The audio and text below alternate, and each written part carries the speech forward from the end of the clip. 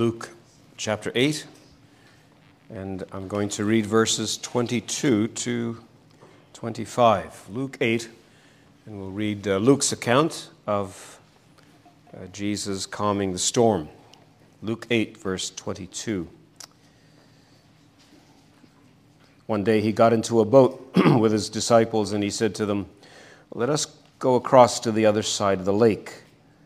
So they set out, and as they sailed, he fell asleep. And a windstorm came down on the lake, and they were filling with water and were in danger. And they went and woke him, saying, "Master, Master, we are perishing." And he awoke and rebuked the wind and the raging waves, and they ceased, and there was a calm. And he said to them, "Where is your faith?"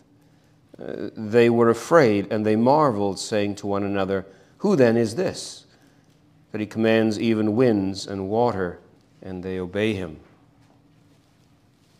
Psalm 112, verse 7, it is said of a believer that he is not afraid of bad news.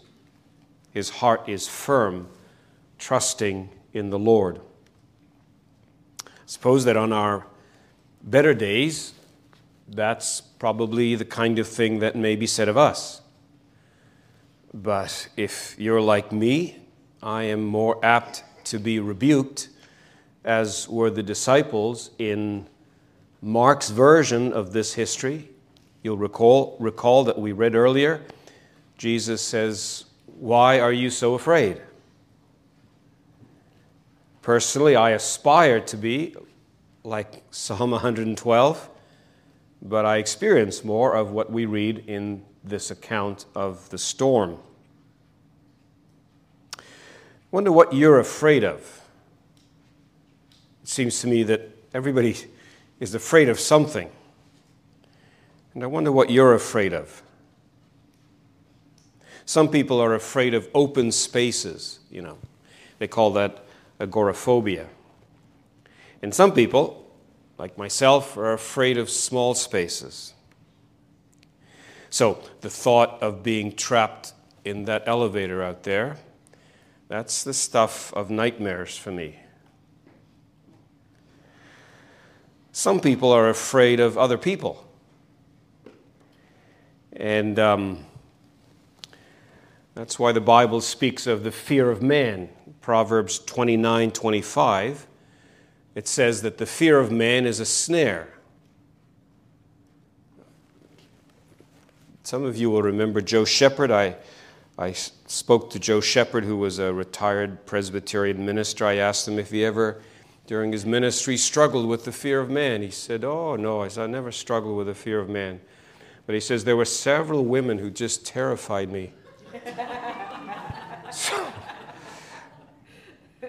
So, yes, some people are afraid of people. Some people are afraid of failing. Some are afraid of the future. Some are afraid of financial setbacks. Some people are afraid of health problems. I see people at the gym sometimes, and they're working so vigorously, and I wonder how many of them are driven by fear. They're just afraid of health problems. And some people, and I suspect most people, are afraid of death. It's not a wonder then that you read so often in the Bible that it says, "Do not fear." Well, what happened here to the disciples just terrified them. They were just terribly afraid of this storm. They were on the lake. It's called the lake here. It's the Sea of Galilee, which is also known as the Sea of Tiberias, which is also known as Lake Gennesaret. And it was a lake, a little sea that was kind of situated in a bowl. You'll notice it says the storm came down upon them, and there were mountains surrounding it. And storms, we're told, came up very rapidly. And Luke's version says it was a windstorm. Mark's version says it was a great windstorm. And the words that Mark uses are quite picturesque, and the idea is that it was a great whirlwind of winds that were coming from all directions, from the four corners of the earth, as it were, and the winds were just swirling and coming from everywhere. So this was a terrifying experience. Matthew says it was a seismos, it was a quake. It was something of a sea quake, so this was a terrifying experience for them. But of course, none of the Gospels, and Luke in particular, they're not about storms. Luke is not about storms. He's not about the saints. He's about the Savior. This book is about the Savior. And Luke is intent that we ask, who then is this one? You see the last verse in our section. Who then is this that he commands even winds and water, and they obey him? Luke wants people to ask that, and he's provided this book as the answer to that. And you'll see all kinds of answers to that question throughout the book. Even in this immediate context, we read in verse 28 that these demons say, "What have you to do with me, Jesus, Son of the Most High God?" There's an answer as to who this one is. You'll find also in chapter 9 and verse 35, God says, "This is my Son, my chosen one. Listen to him." You'll find in chapter 9 and verse 20 that Peter says, in response to the question, "Who do men say that I am?" He says, "You are the Christ of God." And so Luke is at pains to explain to us who Jesus is. And that's what this account is all about. It's about the Lord Jesus Christ. And what we want to do when we walk away from this message and from this passage is, I hope, to do so with a grander view of the Lord Jesus Christ. And hopefully, incrementally having grown in the spirit of Psalm 112, verse 7, where our hearts will be firm, trusting the Lord, so that we're not afraid of bad news or afraid of the kinds of things that tend to terrify us. We want to grow tonight in the grace and the knowledge of Christ, grow in our understanding of who he is, and grow in faith in him. So let's look closely then and carefully at what this passage tells us about the Lord Jesus. And we'll begin with this concept, this idea, this title, Christ ordaining the storm. And I want to say two things about this Christ ordaining the storm. We'll think first about God's sovereign plan. God's sovereign plan.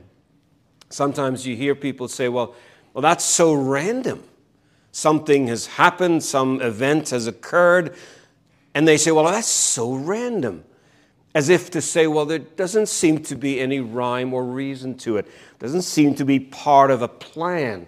It's just happened. There's a sense of randomness when it comes to our troubles.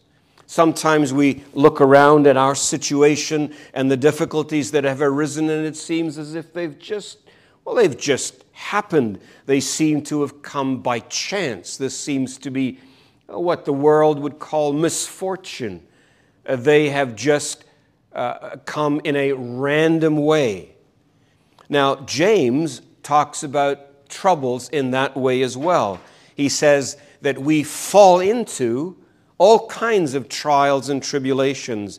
And he uses a word, it's the same word used in Luke chapter 10, about the man who fell among thieves. He's going on a journey, and it just so happens that these thieves meet him on the road. So he fell among thieves. And James says, well, this is what happens in the Christian life. You fall into trials. It just kind of happens. There seems to be no rhyme or reason about it at all. But the fact of the matter is that there is rhyme and reason. There is purpose.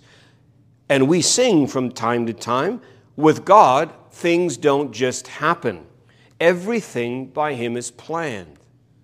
So that's the case. That's the truth. We know that because Ephesians 1:11 says, in him, that is in Christ, we've obtained an inheritance, having been predestined according to the purpose of him who works all things after the counsel of his will. So that's what's happening here. This isn't random.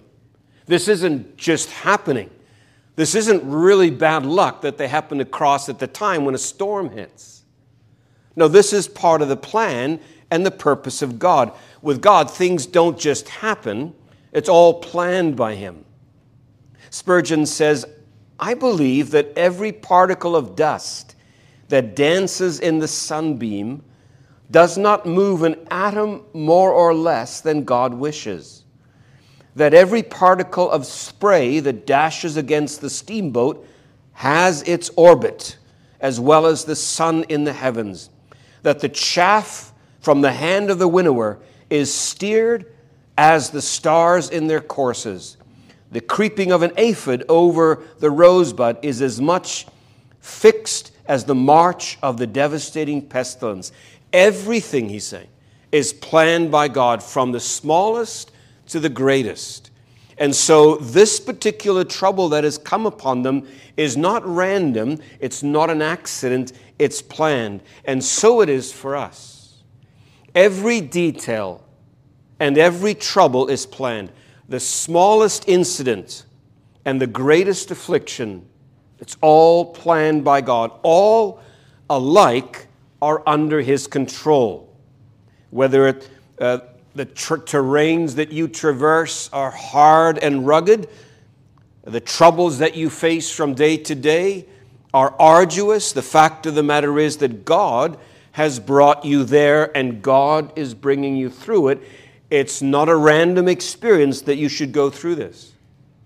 Job believed great things about God. In Job 6, verse 4, you know the context and you know just how horrific his suffering was. But he says this, Job 6, 4, for the arrows of the Almighty are in me. My spirit drinks their poison. The terrors of God are arrayed against me. So he's saying that God brought the affliction and God has brought him into this trouble. These arrows that have pierced him to his heart, they're the arrows of God. And the terrors that have gripped him, they're the terrors of God. God is not absent from this experience. God is in control of this situation. Thomas Watson says, whoever brings the affliction, it is God who sends it. Sometimes there are those who might be the cause of a particular affliction. Watson says you need to see beyond these secondary causes.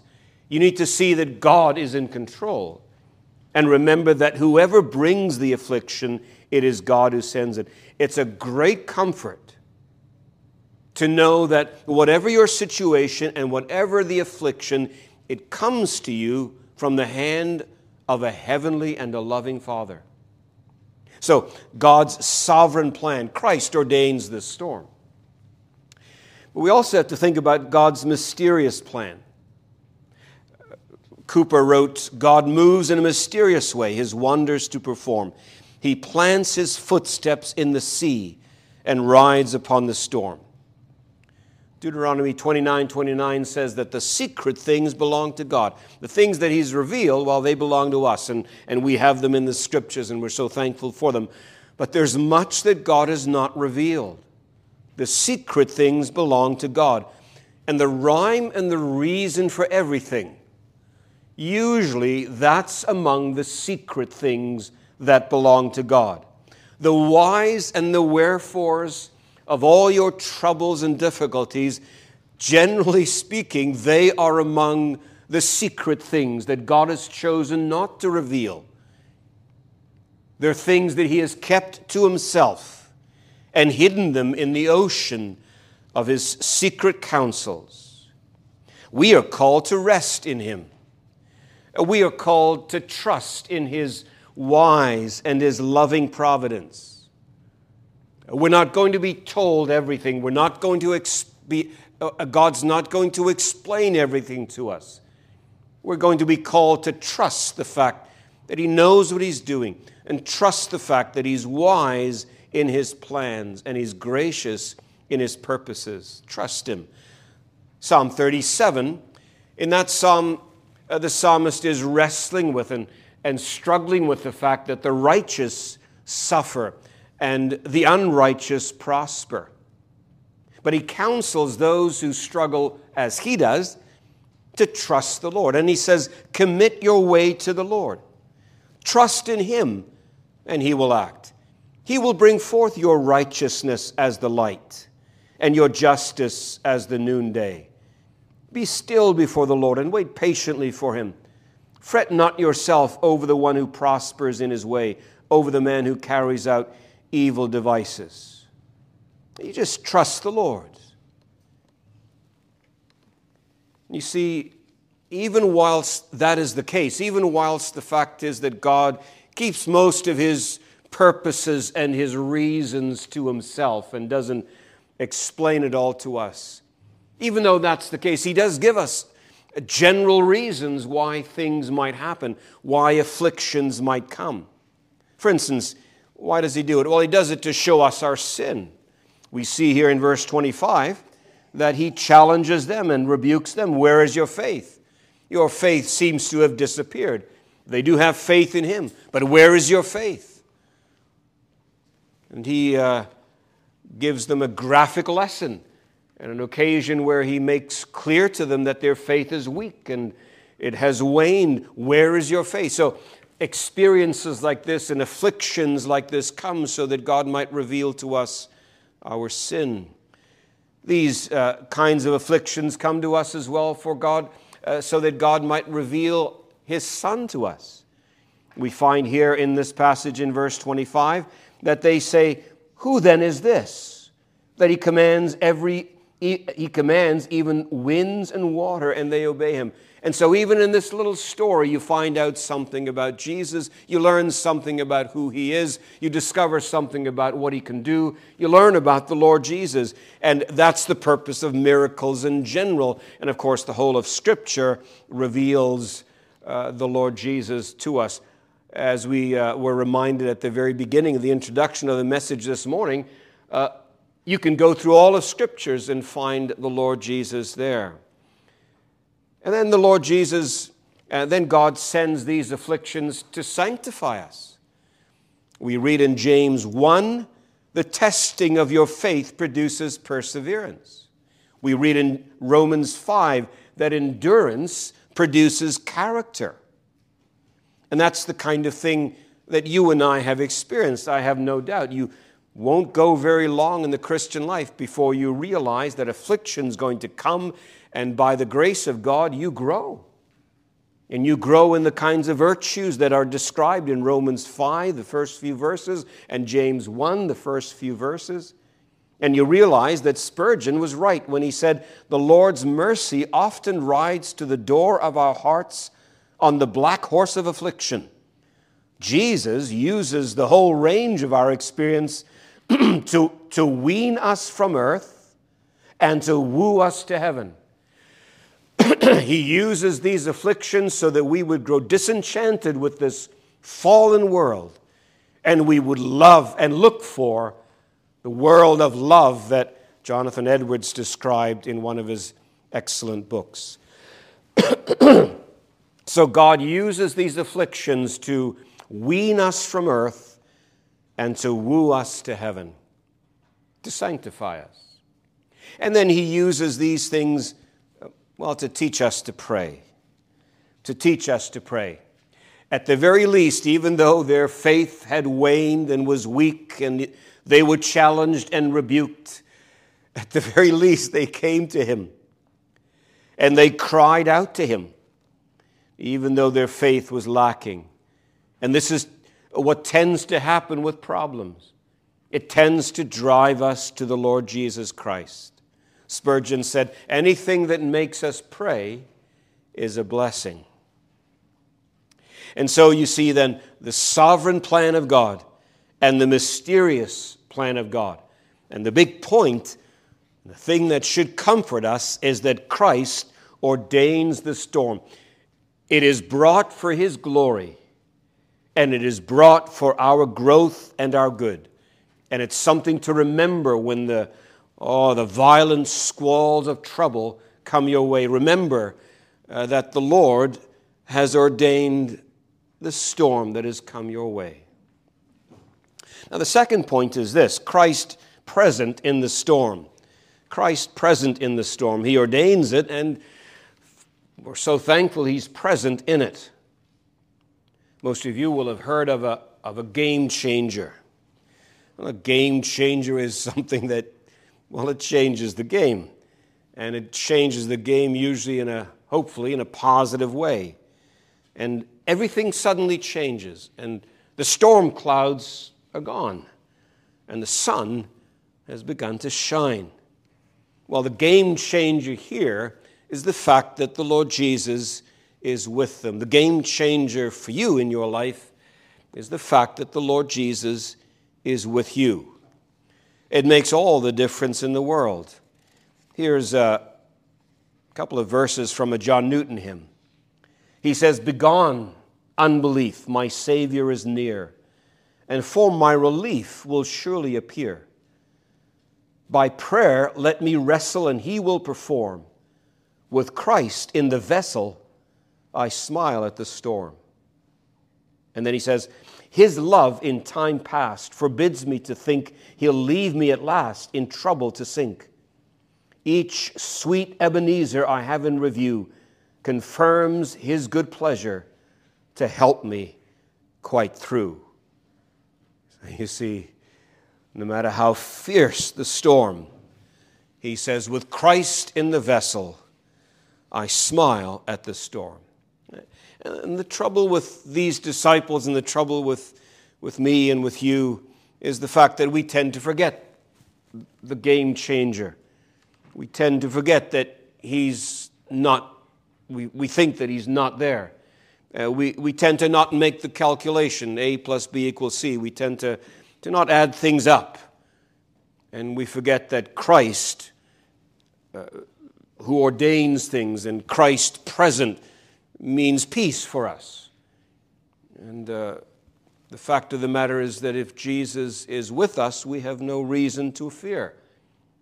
And so this is a game changer, that Christ is present in the storm. Well, now why is it a game changer? Well, first of all, because Jesus is the Savior. Jesus is the Savior. Sometimes when we suffer, we probably don't verbalize it, but we think it, and maybe we can't even bring ourselves to verbalize it to ourselves, but we feel it. Why are we suffering? And why am I in this storm anyway? And is this really what I deserve? And of course the answer to that is no, I don't think I deserve it at all. So why am I in this trouble? And we tend to respond with those kinds of questions. The most fundamental thing to say about those kinds of feeling questions that we have is that it's entirely the wrong kind of question. The right question is, why am I not in hell? That's the right question. Why is the devil not my companion? Why are the demons not, right now, my tormentor? Why am I not engulfed in the flames of hell? Why is that not the case? Why have I not been consigned to the judgment already? And of course the answer is because Jesus has saved us. The Lord Jesus is full of grace, and He's saved us. He saved these men. They did have faith, although their faith was weak and seemed to have no bearing on that situation in their minds. It's important to remember this when you go through times of difficulty and affliction. You need to remember that you're a saved soul. And no matter how dreary your day, and no matter how dark your night, you're forgiven. And no matter what happens to you, in the course of your life, and no matter the details of the upcoming week for you, you're destined for glory. And you're destined for glory because Jesus saved you. And he saved you having died for you. And so you need to rest in that. And so in the midst of your affliction, you remember that Jesus is your Savior. Someone has said, whenever anything disagreeable or displeasing happens to you, remember Christ crucified and be silent. There come points in our difficulties and afflictions when we need to put our hands over our mouths and just stop talking. If our words are words of complaint, if our feelings are feelings of discontent with the plan of God for us, we need to just be quiet and think about the fact that Jesus died for us. And so we will go to heaven. So it makes a difference to have Jesus with us in the storm, because he's Jesus, the one who saves, and he's Jesus, the one who knows, you see. There is a solitary element to suffering. And you might feel, and you may well be right, you might feel that nobody understands.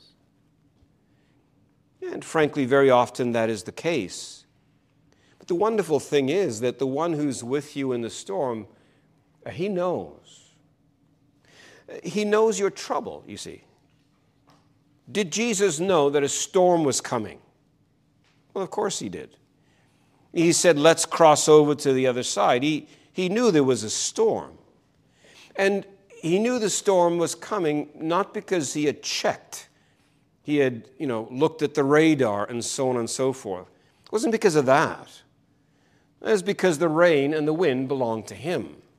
They don't do anything without him. Jeremiah 10:13 says, when he utters his voice, there is a tumult of waters in the heavens, and he causes the clouds to ascend from the end of the earth. He makes lightning for the rain, and he brings out the wind from his storehouses. And so the winds that were battering the boat and the waves that were lashing at the boat, they belonged to Jesus. They came there at his behest. They came there because he commanded them. They came there because they were under his control. They are his waves. They are his winds. The storm was his storm. And the pain that greets you at the break of a day, that's his pain. He brings that, even as he brought this. So he knows all about the trouble for the simple reason that he's brought it. It's under his control. So he knows your trouble, you see. And he knows your heart. Excuse me. When from your heart you cry out to him, as they did, they were serious. Master, Master. This was not just a mild response from them. They were in dead earnest. And the Lord Jesus knows. And when you cry out to him, he understands your heart. He understands the depth of your concern. Sometimes your prayers are inarticulate groanings. Sometimes there are no words for what you want to say to God. You just don't have words to express what you want to say to the Lord. He knows that. He knows the groaning. He understands the groan. When you cry, oh Lord, like that, he knows that. He understands. You might not be able to express it to people, but the Lord knows that. He knows what you're saying. Sometimes your prayers are confused. Remember Peter, so confused on the Mount of Transfiguration because he's so excited. Let's make tents and so on and so forth. Well, he didn't know what he was talking about. Well, the Lord understood. And when they cry out to Jesus here, it's a terrible prayer. Lord, don't you care that we're drowning here? Well, The Lord understands. He knows. In fact, Richard Sibbes said, God can make sense of a confused prayer. These desires cry louder in his ears than our sins. The Lord knows, you see. And he knows your pain. What I mean by that is he knows how difficult it is. Maybe you're too manly to express how difficult it is, or maybe you just lack words to explain just how tough things are, but you have a sympathetic high priest who understands. And you look at him in the boat, you see that the Lord Jesus is human. And you see him in the boat, and he's lying, I think at the front and at the back of the boats there were ledges, and he was asleep on the stern on probably one of those and curled up with a pillow. His humanity is at the forefront of this little account because he's sleeping. Why is he sleeping? Because he's tired. He's got a pillow to make him comfortable. He's asleep in a storm. And he's asleep in a storm that some of these fellows were hardy, seasoned veterans of the sea, and they were terrified. So this was real danger. And this was a violent storm. And he's still sleeping. He must have been very tired. His humanity is, at least in the first part of the account, very much at the forefront. And so Hebrews tells us, look, you have a sympathetic high priest. He's been touched with the feelings of your infirmities. And there's a wonderful hymn that says that the Lord Jesus, who now is in heaven, is still touched with the feelings of our infirmities. Where high the heavenly temple stands, the house of God not made with hands, a great high priest our nature wears, the patron of mankind appears. Though now ascended up on high, he bends on earth a brother's eye. Partaker of the human name, he knows the frailty of our frame. Our fellow sufferer yet retains a fellow feeling of our pains, and still remembers in the skies his tears and agonies and cries. So Jesus, he knows. He knows all about our difficulties. He knows all about our heart. He knows about our pain. Our Lord Jesus knows. But he's also the Jesus who has all power. This is the companion in our troubles. This is the one who's with us in the boat, in the storm. He saved us, and he knows all about everything, and he has all power. The reason Jesus did miracles is to show us his power. Wasn't to dazzle people or entertain people. It was to show that, he has power, to show who he really is. And surrounding this account, there are all kinds of other miracles. In chapter 7, a centurion's servant has been healed. We studied that. We've seen that a widow's son was raised.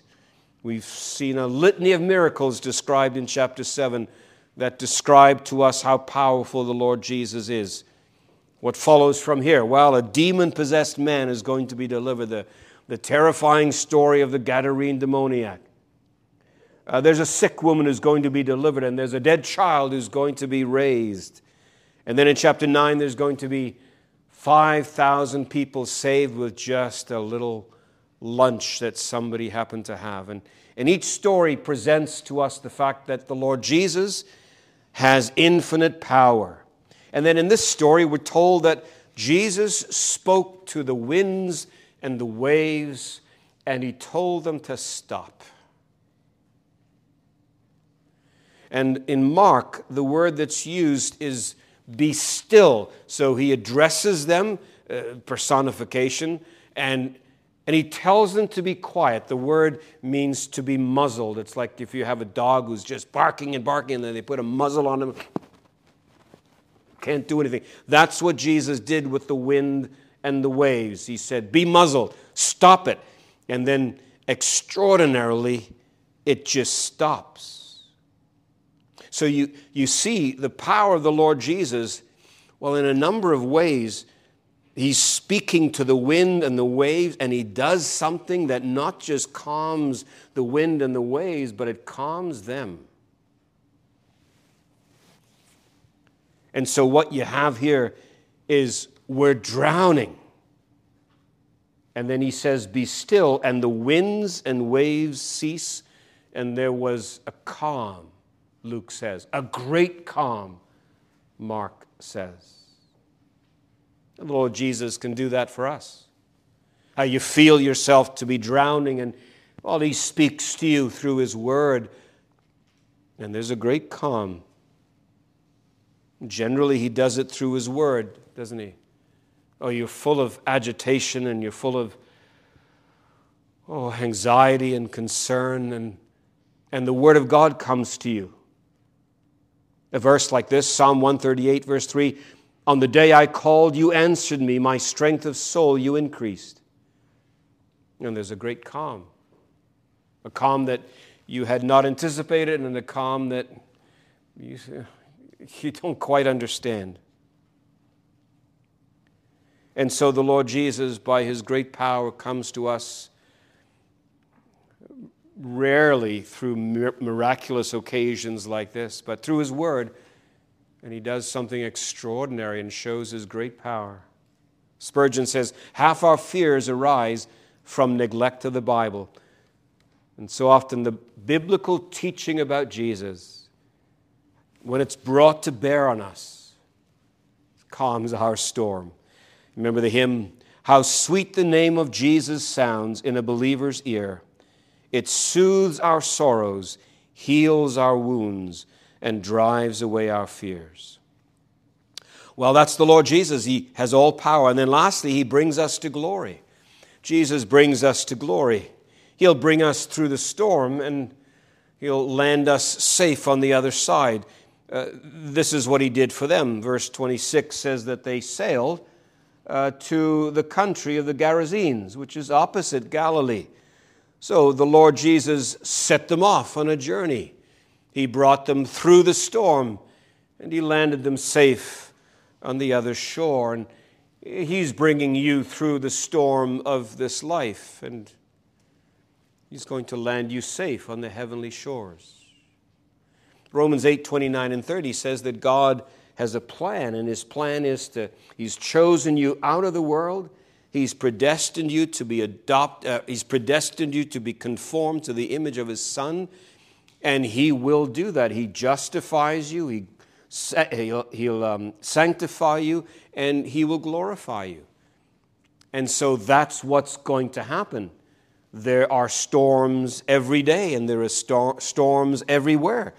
But what's going to happen is that God is going to bring you through it all, and he's going to bring you to glory, and then your experience is going to be this.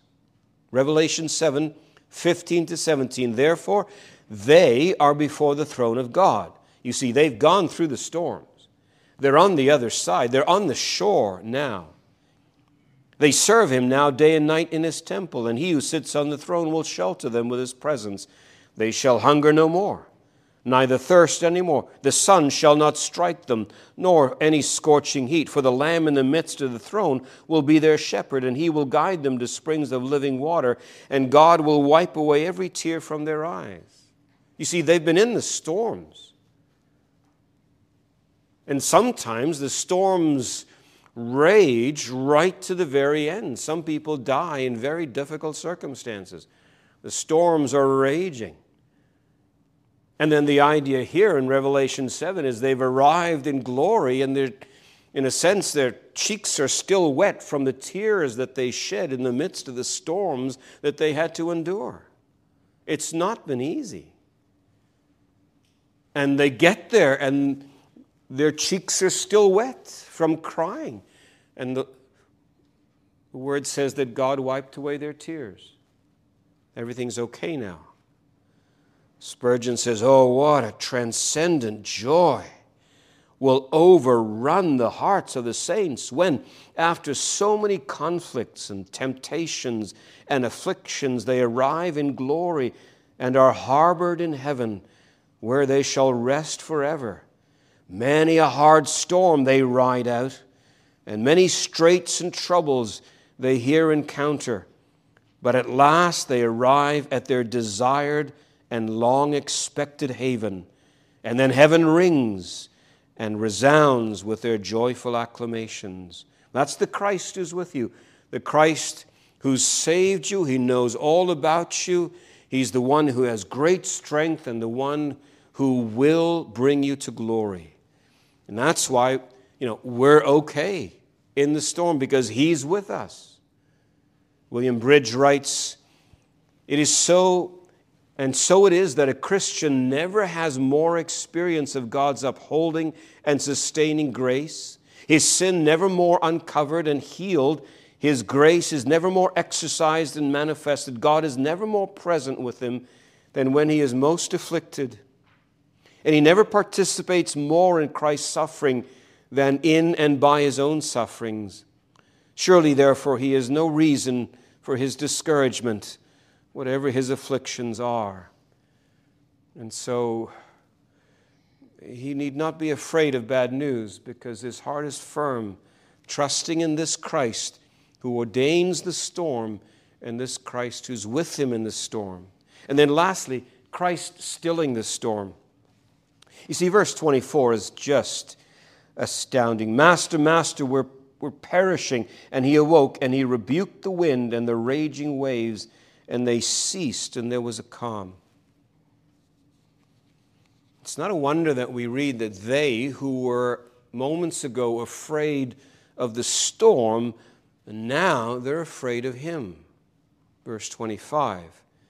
They were afraid, and they marveled, and they said, "Well, now, who is this?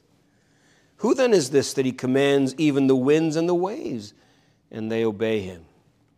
Who indeed? Who is Jesus? Who is this man?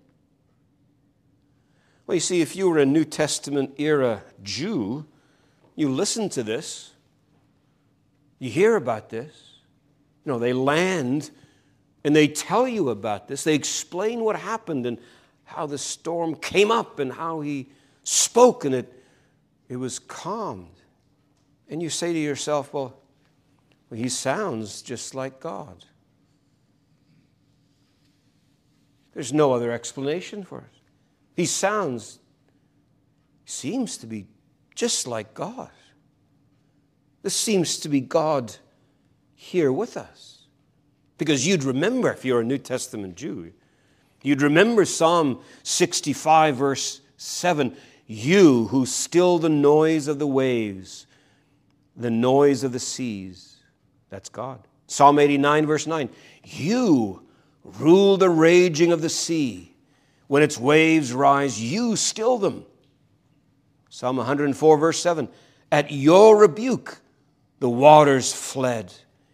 At the voice of your thunder, they hastened away."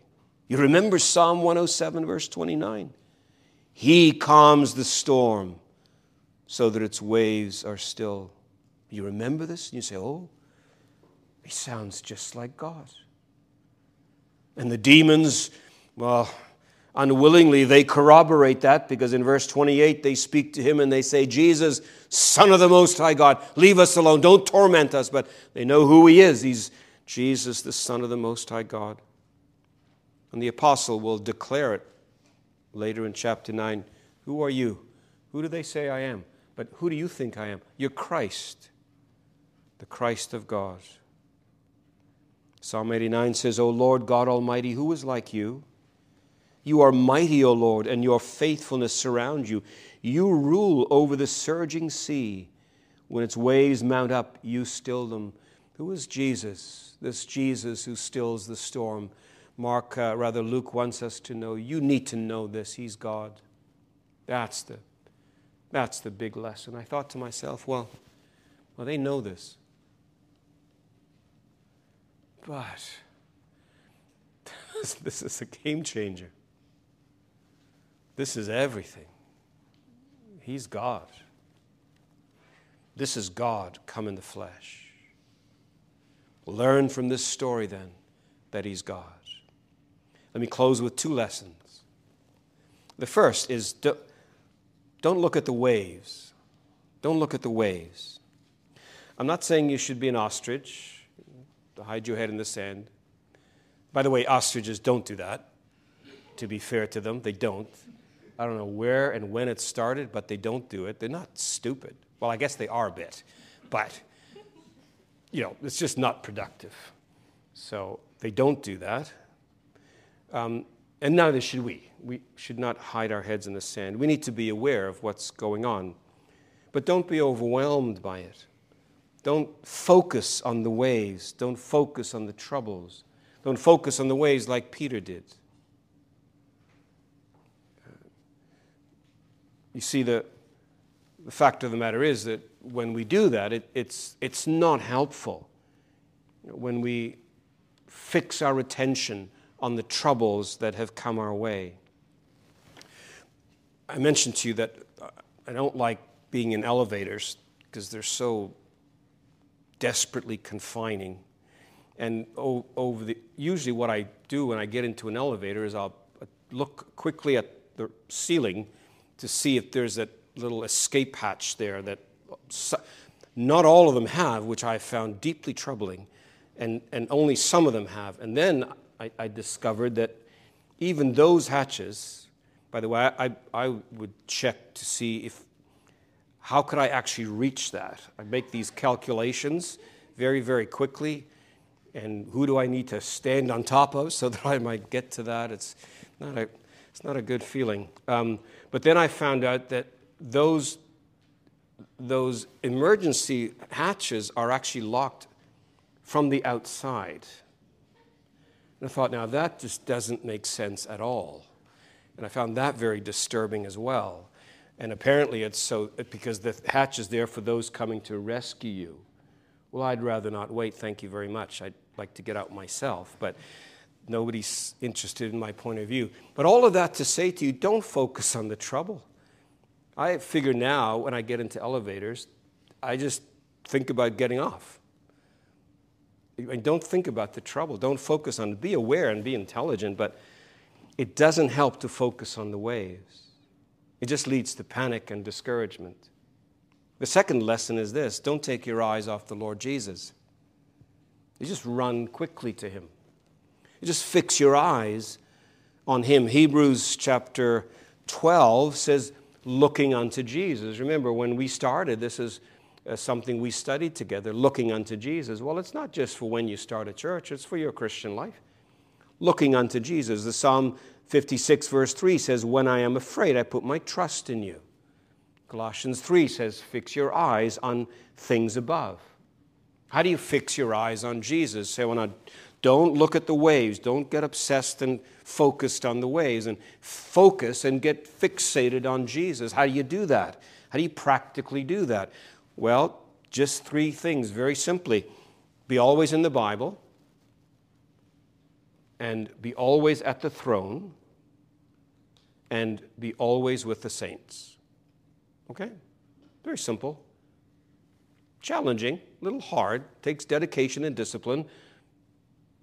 But if you're going to focus on Jesus, be always in your Bible, be always at the throne, and be always with the saints. Let's pray. Our gracious God and Father, we thank you for your word, and we thank you most of all for your Son, and pray that you'll help us, those of us who are believers, to be men and women and young people of great faith, those who trust in a Savior and those who walk by faith in him. Use your word to strengthen us in our faith, we pray. Bless also those who are strangers to grace, and we pray that they might find that the Lord Jesus wants to be their Savior as well. And we pray that even tonight, before they lay their heads on their pillows, that they will come to him for life and forgiveness, and that he might be, before this night is through, their Savior as well. Grant this for Jesus' sake. Amen.